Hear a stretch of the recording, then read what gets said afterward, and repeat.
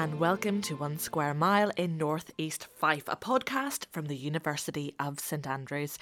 I'm Ruth Sanderson, and in each episode I'll be chatting to one of our academics about their life and the real-world impact their research has on all of our lives. Today I'm joined by Professor Rebecca Goss from the School of Chemistry.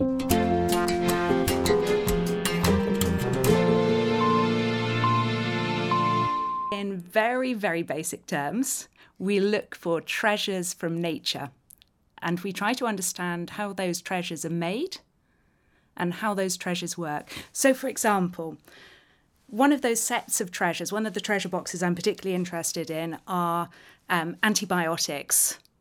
There is an absolute wealth of antibiotics which are made by microbes, made by plants. And we're really interested to understand sort of like mini enzymatic machines that make these fantastic medicines. Do we not have some knowledge of that already? Because presumably, I'm thinking about antibiotics, I think penicillin, I think that's a natural occurring process. Why are these things that need discovered if they already exist in nature? That's a really good question. So at the moment we are facing an atrocious crisis with the emergence of antibiotic resistance. So whilst we have some great things like penicillin, unfortunately, just a few years after penicillin started to be used widely, resistance straight away emerged. And Alexander Fleming, even in his Nobel Prize speech, warned people about antibiotic resistance. So what's the best way to overcome resistance? Well, there are many theories on this, but one approach is to find further medicines that could be used to which the bacteria haven't been trained how to break them apart or how to pump them out. So we'll look for very different structures, very different medicines, and we'll look at the enzymatic factories that make them. And we try to understand how these factories make them. How did they do these incredible and really selective pieces of chemistry?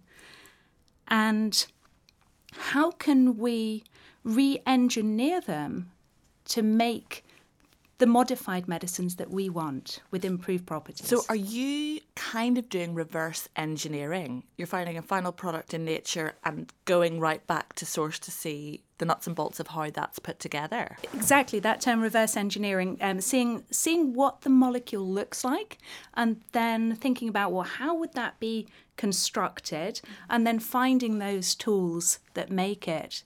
But we look for things which are really real wild cards, so for which there aren't published precedents in the literature, and we look particularly for those to try and understand, well, what new chemistries that we haven't seen before is nature using here to install these, and this is really cool because it means that we can play combinations of what's broadly termed as synthetic biology, so full pathway engineering, individual enzyme engineering, and we can start hyphenating that with chemical steps as well. So really extending that synthetic pathway and that synthetic repertoire to be able to quickly build very different molecules. So where do you find these antibiotics in the first place? Where do you go to find something that hasn't been written about, hasn't been published? Is there a lot of fieldwork involved in what you do?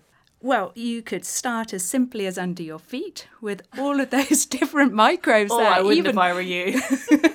Well, you could go down to the beach at St Andrews, take a sand sample, see what you can culture there. There is a whole wealth of untapped treasure. Gosh, that's fascinating. So it's kind of just like sieving through things that we see around us to see what you can find. Absolutely. And you, with the revolution in sequencing, you can do this super fast now. So there are so many microbes which are now fully sequenced, and rather than having to sieve through individual molecules, you can do this by sieving almost like a word search. So imagine you have those genes laid out and you are looking for particular motifs, as we like to call them, just very simply like a word that you find and circle in a word search. And it might be the one component that you're pretty sure is involved in the assembly of that antibiotic, but you don't know about all the rest of the steps involved. So you go looking for that one component that you believe to be there, and you can find that quickly through doing that word search. And not only do you find that one, but you can find all the ones related to that. So all the wonderful diversification that nature's already done. So it's a great way for finding new antibiotics, but it's also a great way for being able to see how they're assembled and how you might be able to almost Legoize the assembly and piece together your own new antibiotic. What kind of success have you had in it so far? Because, I mean, the idea to me of, like you said, it's a great term, Legoizing and rebuilding it into something new. Is it something that actually happens, or is it theoretical at this point? So at the moment, we're taking baby steps with it. We can do this around some cool antibiotics which have really exquisitely narrow spectrum of activity. They just kill this one nasty pathogen, which is a problem for cystic fibrosis sufferers. And we can deconstruct that pathway, and we can put in other enzymes and build out different antibiotics. But we've been building a toolbox so that we can quickly pick up and modify pathways of series of other antibiotics. So an approach we're calling genochemetics, where we can take enzymes from very, very different systems. So we mine the really diverse areas of life. We have enzymes that we take from fungi, enzymes that we take from plants, enzymes, really useful enzymes that we take from viruses, which are great pieces of Lego to build together into new antibiotics, and then we can do chemical diversification. Just explain to me what an enzyme is. So an enzyme is a really amazing catalyst. It's generated naturally by nature. It can mediate a very selective reaction. It can take quite a complicated starting material, and it can elaborate it in just one particular place. But in broadest terms, an enzyme is something that catalyzes a reaction. It lowers that energy of a reaction. Let's get on to antibiotics, because it's one of the biggest threats facing medicine, that the resistance to antibiotics and the ever increasing strains that can get around how they work. Is it a running to catch up scenario for chemists, or is there kind of a way you can predict what's going to be resistant or kind of preempt what's going to be resistant? So I think the biggest challenges we need to look toward are antibiotic stewardship. Yeah, we can be keeping on finding, racing behind nature, racing behind all these horrible pathogenic strains which have evolved to be able to either destroy the antibiotic arsenal we've got, or to be able to pump this out of the cells, detoxify them. If we keep working in the same way and not stewarding antibiotics more responsibly, then we're just going to have the same problem with each new one that we introduce. There is fantastic work going on at the University of St Andrews. So, for example, in medicine, really neat approaches to being able to very quickly determine what antibiotics a particular pathogen is sensitive to. And I think that's part of the puzzle with correct antibiotic stewardship. If you're prescribing exactly the right antibiotic that's going to kill that pathogen, fantastic. Problem is, if you're not prescribing the right one, what's happening is when that's administered to a patient, every single other bacterium in the body is educated on how to start destroying that antibiotic. And so resistance is not going to be a problem we can run away from unless we start thinking first on the stewardship. So is this the main thrust of your work at the minute? As I said right at the beginning, we've got a couple of things that we're really passionate about. So one of the sets of things is the natural product discovery and engineering. But another of the treasures for nature that we're exploring are these fantastic enzymes that are so well evolved to be able to carry out very selective tasks. So, for example, we've got a lot of work going on within my team looking at CX bond formation. We call it molecular X factor. Now, very simply, what is CX bond? Right, so molecular X factor, a carbon halogen bond. Let's break that down a little bit more. What's a halogen? So carbon chlorine, carbon bromine, carbon iodine. And if you just look at carbon chlorine, this is really such an important bond that's being formed. If you have a look at the top 200 small molecule drugs, over 60% of them need that installation of that carbon chlorine bond to be able to make that molecule. And the rest of them require it in that final product to be active. It makes it really, it gives it properties that enable the drug to be taken into your body, to be uptaken, and it also gives it the bioactivity. Hence, we call it molecular X factor. A fantastic student from my group coined the term molecular X factor because X in chemical speak denotes any halogen. And then what we're working towards doing is harnessing these really powerful tools to address a real problem in manufacture. So at the moment, although all these pharmaceuticals require this molecular X factor to be installed, the current processes are using highly dangerous chlorine gas or other problematic starting materials. And chlorine gas is really reactive, really dangerous to handle, and it's not selective. So if you put in your high-value material that you're wanting to install molecular X factor into, that molecular X factor, well, it's not going to go in at the precision point that you want. It's going to go all over the molecule, and you're going to have a lot of waste, and then you're going to have to pay the cost of separating that waste. Whereas with an enzyme, you can get bespoke CX bond formation just selectively at one particular site. How it does this is a little bit like the precision of putting your hand into a glove. Each digit on your hand fits in a leather glove in a particular position. And so when, let's say at the point of the thumb, that's where you can add the molecular X factor, make your CX bond.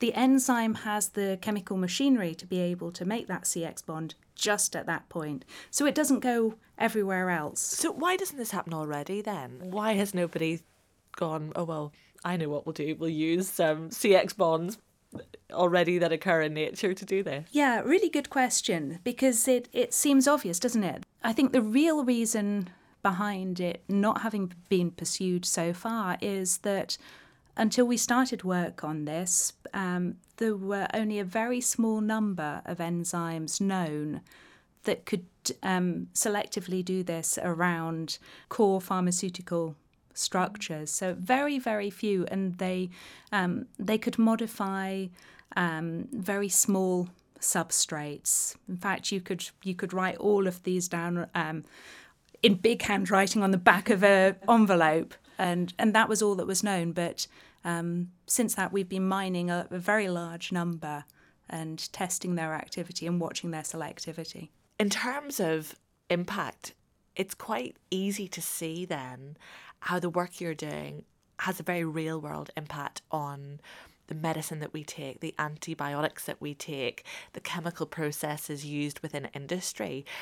Is it quite easy to drum up interest, financial interest, that can fund a lot of the work that you do? In spite of the pandemic, we have been pretty blessed with funding for the XGenix project. I think that we need to, as a nation, consider even greater investment in science. I think that it does work toward solving real-world problems. It also is something that massively underpins our economy. So funding in UK-based, Scotland-based science is really important.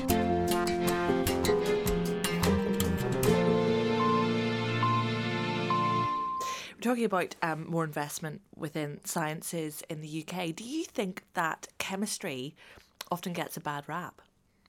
Well, we don't have so many of the rock stars that you see from geosciences and physics and astronomy.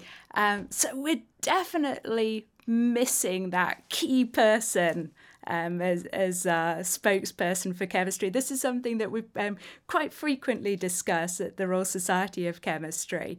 Does it get a bad rap? I think one of the challenges with chemistry is it's so pervasive. We take it for granted. Chemistry is in everything. It's in that coffee cup that you're drinking. It's in the composition of the coffee cup. It's in the composition of the coffee. I think that we do need to flip the way that chemistry is perceived, and encourage people to see how empowering chemistry is, and everything that we take for granted being underpinned by chemistry.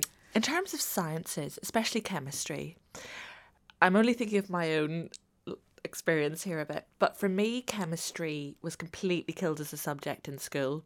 How important are those early engagements with science? I think it's really critical, isn't it? And I think that encouraging children to have inquiring minds and to explore the natural world and to think about physical principles and think about chemical principles, that's really important. I had some wonderful chemistry teachers. Growing up on the Isle of Man, I had a fantastic chemistry teacher, Mr. Arthur Looney, A. Looney. He really inspired a passion into the subject. What was it for you that got you hooked? I loved all of the subjects. I really wanted to study English and history. But I really enjoyed understanding more about the natural world.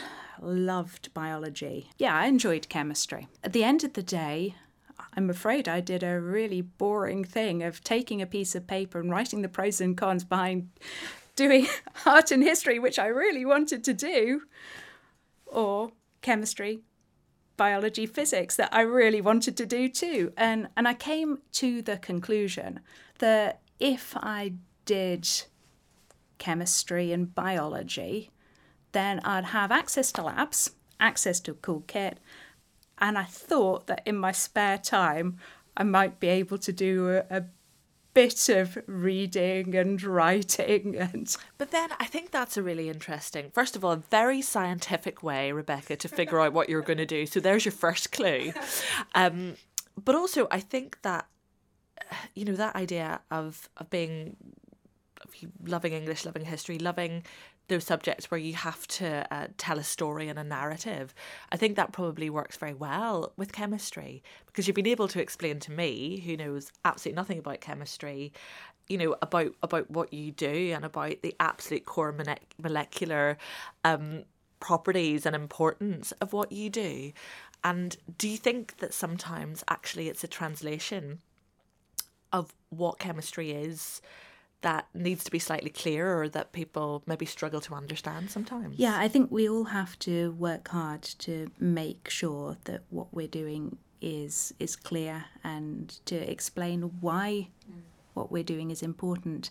And even exploring things which are truly fundamental, and there may not be any vision for translation at the moment. This is absolutely vital to the health of science, because if you don't understand those fundamental things and those things which are maybe decades and decades and decades away from any form of translation, you don't expand your horizons. You don't have the possibility to take a pioneering leap. We should be working much harder to explain what's exciting about science, about what's so important to society about science. But I think that there are lots of obstacles that come in there. So I think at early age, people who have been intimidated by science, the lingo of science, they're less likely to engage in that kind of storytelling in a primary school classroom. I think another thing that is so critical is making sure that there are the right and accessible role models out there for the children. And I'm particularly pleased when I see PhD students from my group getting involved with these types of outreach activities. I'm presuming here that having women to be those role models as well is quite important. Yeah, absolutely. So the numbers of women in chemistry in the UK, in the US, across Europe, very, very low.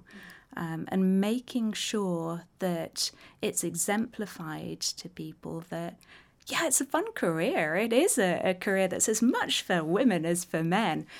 And that, yeah, jolly well, you can do it as well as being a mum. You don't have to choose between motherhood and being an academic scientist or a scientist in industry. There has been a lot of pressure previously, and the numbers of women in science has been very, very low. And I think it's something that we need to be noisy about as well, making sure that the next generations can see how exciting science is and that we welcome them into a career. As a prominent woman in science yourself, Rebecca, do you feel an extra burden on you, an extra responsibility to be one of those role models? Absolutely, and it's something I'm quite passionate about, and I'm involved in quite a lot of activity to encourage next generations of people into science and to support and sustain women who are already in science and finding it a bit of an uphill struggle. We've got various different initiatives going on. One project that I'm particularly excited about is a project I've recently had funded with an internationally acclaimed poet who is absolutely brilliant. The project is called Nomenclature. We stumbled across each other because someone was Googling us and they found 2 Rebecca Gosses. And so what we're doing in this study, what we're creating is an overview celebrating the career trajectories, the scientific discoveries of a handful of wonderful women and mums in science. And Rebecca is celebrating them in poetry. The other Rebecca Goss. Yeah. Of course. But what a lovely bit of serendipity that was. You know, I think sometimes there might be a perception that sciences are slightly siloed off from arts and humanities, from maybe non-sciencey subjects. Do you think that's true? And do you think that's changing? And what's the importance of collaboration with other disciplines? It's been really good to see that shift over the past decade, and seeing that there is much more interaction and true interaction with arts and social sciences. And this is something that you're seeing increasingly in the UK, and you're seeing it increasingly in North America. And it's great. It opens up so many more opportunities, so much better way to understand how the science that you're doing is perceived by a different part of the community, and to think really about how you're addressing a problem. Are you addressing it from just a pure scientific curiosity point of view, and we had that discussion a few moments ago, or are you really addressing the crux of a problem that needs to be solved? I think that's a really interesting thing, you know, that idea of the crux of a problem. I think that's what's quite special about academics, is that you are here on the north coast of Scotland trying to solve some of the biggest problems that face the world at the minute. When you approach your work, do you consider that? Do you realise the sort of enormity of what you're trying to do, or is this just a kind of workaday problem that you're trying to figure out? Oh, this is horribly indulgent. We go into the lab and we have fun, and we're just really excited about the new molecules that we're finding. And we're really excited when we see they have activities. We're really excited when we see that there's the possibility of that translation. I'm afraid we go in there and we play with our wonderful toys, and it's great that they have impact. On certain things, yeah, we go in there thinking, let's really set this up to make a difference. So, for example, with some of my colleagues, we have a frugal engineering project looking at being able to develop systems for sustainable production of antibiotics for Africa.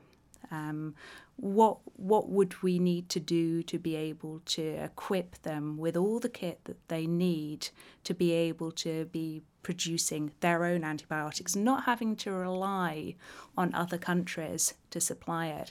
So that's something that it is just so privileged to be involved with projects like that can quickly and tangibly make a difference to people.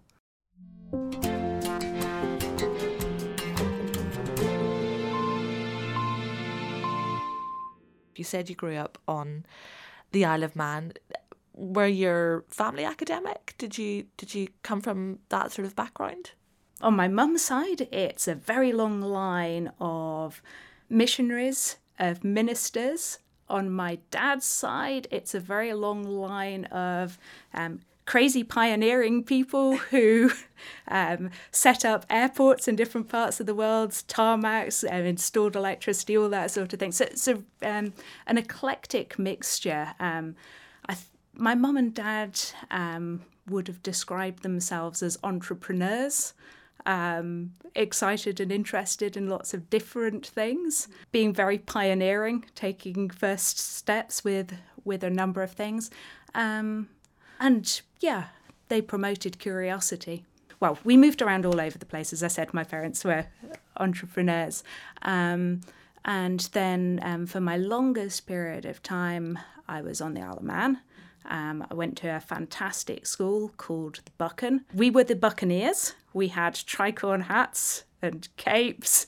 Yeah, you couldn't make it up. And then, yeah, I for various different reasons, I needed to move away, and I went to a boarding school in England. And yeah, that was great. So I came here 2012, and yeah, blown away. Fantastic colleagues, fantastic university, surrounded by the most stunning scenery. And I knew I could sell it to my 4-year-old daughter at that time, because the place is surrounded by most beautiful beaches. And Esther at that time loved making sandcastles. So it was, yeah, such a thrill to come. Just thinking about your Buccaneers hat again, you know, that it kind of feels like the sort of place by the coast you can wear it. Maybe it was harking back to that, maybe. Absolutely. Well, the Isle of Man, of course, is a tiny island surrounded by sea. I love being near the sea. So this was the perfect place for you then? Yeah, ideal.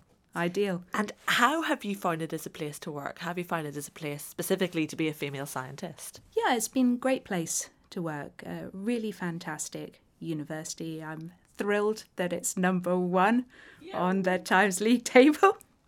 And really great place to work because the facilities are wonderful. The equipment that we have, really great. And across the university, there is such an opportunity for collaboration and multidisciplinary working. I was telling you about some of the fantastic work that some of my colleagues in medicine do, looking at that antibiotic susceptibility testing. And that's just so complementary to looking for new antibiotics as well. So there are so many different exciting avenues. The marine research carried out at St Andrews is truly world class, and again there are really nice opportunities for synergy. We love marine bacteria. Put that on a t-shirt. Yeah.